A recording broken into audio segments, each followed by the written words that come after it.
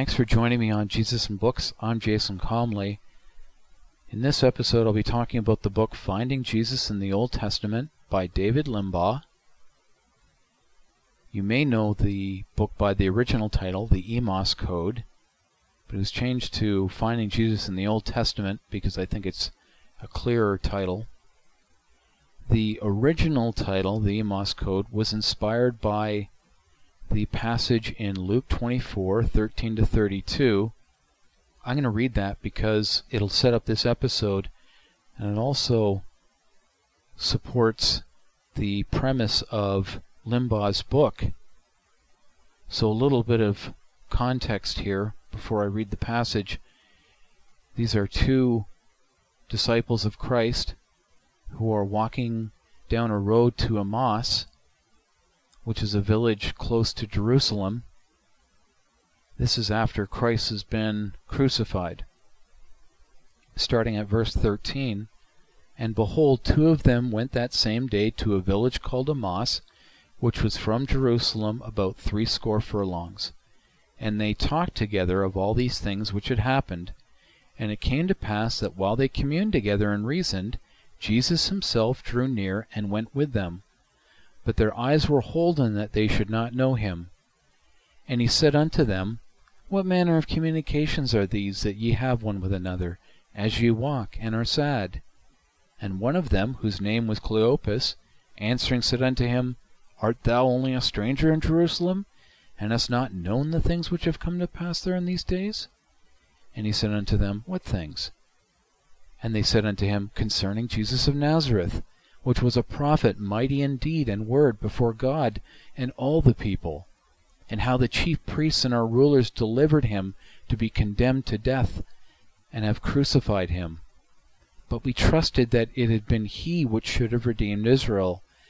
And beside of all this, today is the 3rd day since these things were done. Yea, and a certain woman also of our company made us astonished, which were early at the sepulchre. And when they found not his body, they came saying that they had also seen a vision of angels, which said that he was alive. And certain of them which were with us went to the sepulchre, and found it even so as the women had said, but him they saw not. And he said unto them, O fools, and slow of heart to believe all the prophets have spoken, ought not Christ to have suffered these things, and to enter into his glory? And beginning at Moses and all the prophets, he expounded unto them in all the scriptures the things concerning himself. And they drew nigh unto the village, whither they went, and he made as though he would have gone further.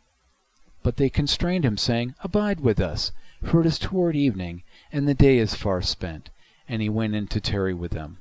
And it came to pass, as he sat at meat with them, he took bread, and blessed it, and brake, and gave it to them. And their eyes were opened, and they knew him, and he vanished out of their sight. And they said one to another, Did not our hearts burn within us, while he talked with us by the way, and while he opened to us the scriptures? So we see in this scripture, in verse 25-27, that Jesus reminds these disciples that since the beginning at Moses and all the prophets, Christ was prophesied. And I think David Limbaugh does a beautiful job of showing us that Jesus is in fact in every page of the Old Testament. However, we may not first recognize him on first pass of the Old Testament. Like we read in verse 16, but their eyes were holden that they should not know him. However, when Jesus explains the scriptures and all the prophecies, they recognize him. Now it's interesting, and this is going to be what I'm going to focus on for this episode. Jesus was able to prevent these disciples from recognizing him. And we see examples of that, how Christ is able to put a fog over people or disguise himself. As discussed in episode 13, God is a God of surprises. An example that comes to mind is when Jesus walks through the walls in John 20, 19 to 20. The doors are shut and locked, and all of a sudden Jesus appears in the midst. Now maybe he walked through walls, but it doesn't actually say that. Could just be that he confused their understanding. Now there's a bunch of examples of that. I find that very interesting. In Luke 4, Jesus declares his messiahship when he reads a passage from Isaiah, and Jewish leaders get so angry that they grab him and drag him to the edge of a cliff, and they're about to throw him off. But then in Luke 4:30, Jesus just passed through their midst, unharmed and untouched. There's that bit of confusion there. They're just ready to throw him over the cliff, and then all of a sudden he's walking right through them. Limbaugh talks about how many names are applied to Jesus in the Old Testament, including Jehovah, Elohim, Adonai, Son of God, the First Begotten, and the Angel of Jehovah, or the Angel of the Lord. I want to pause on that. The Angel of Jehovah, or the Angel of the Lord. Those are the names of Jesus Christ. So when you read in the Old Testament of an angel of the Lord appearing, that is in fact Jesus Christ himself. Now Limbaugh tells us this is what's called a Christophany. So when Christ makes an appearance in the form of a human being, that's a Christophany. It's not a vision or a dream, but it's Christ appearing in his pre-incarnate state, before he was born into a mortal body in the New Testament. Now, an example that may come to mind immediately is when Jacob wrestles with an angel all night, and then he's given the new name Israel. That angel was Jesus Christ himself. Now I'm going to borrow from another book, How to Read the Bible by James Kugel. He goes into these unrecognized angels who are in fact Jesus Christ, and how there's a pattern of confusion before recognition. I'll take two examples that Kugel had in his book. The first example is Joshua 5:13 to 15. And it came to pass when Joshua was by Jericho that he lifted up his eyes and looked, and behold, there stood a man over against him with his sword drawn in his hand. And Joshua went unto him and said unto him, Art thou for us, or for our adversaries? And he said, Nay, but as the captain of the host of the Lord am I now come. And Joshua fell on his face to the earth, and did worship, and said unto him, What saith my Lord unto his servant? So Jericho lifts up his eyes, he looks up, all of a sudden he sees a man over him with his sword drawn. Like I said in that previous episode, the Lord is a God of surprises. He loves to surprise us. And Joshua says to him, Art thou for us or for our adversaries? So he's bewildered. Doesn't know what to say, but he says, Art thou for us or for our adversaries?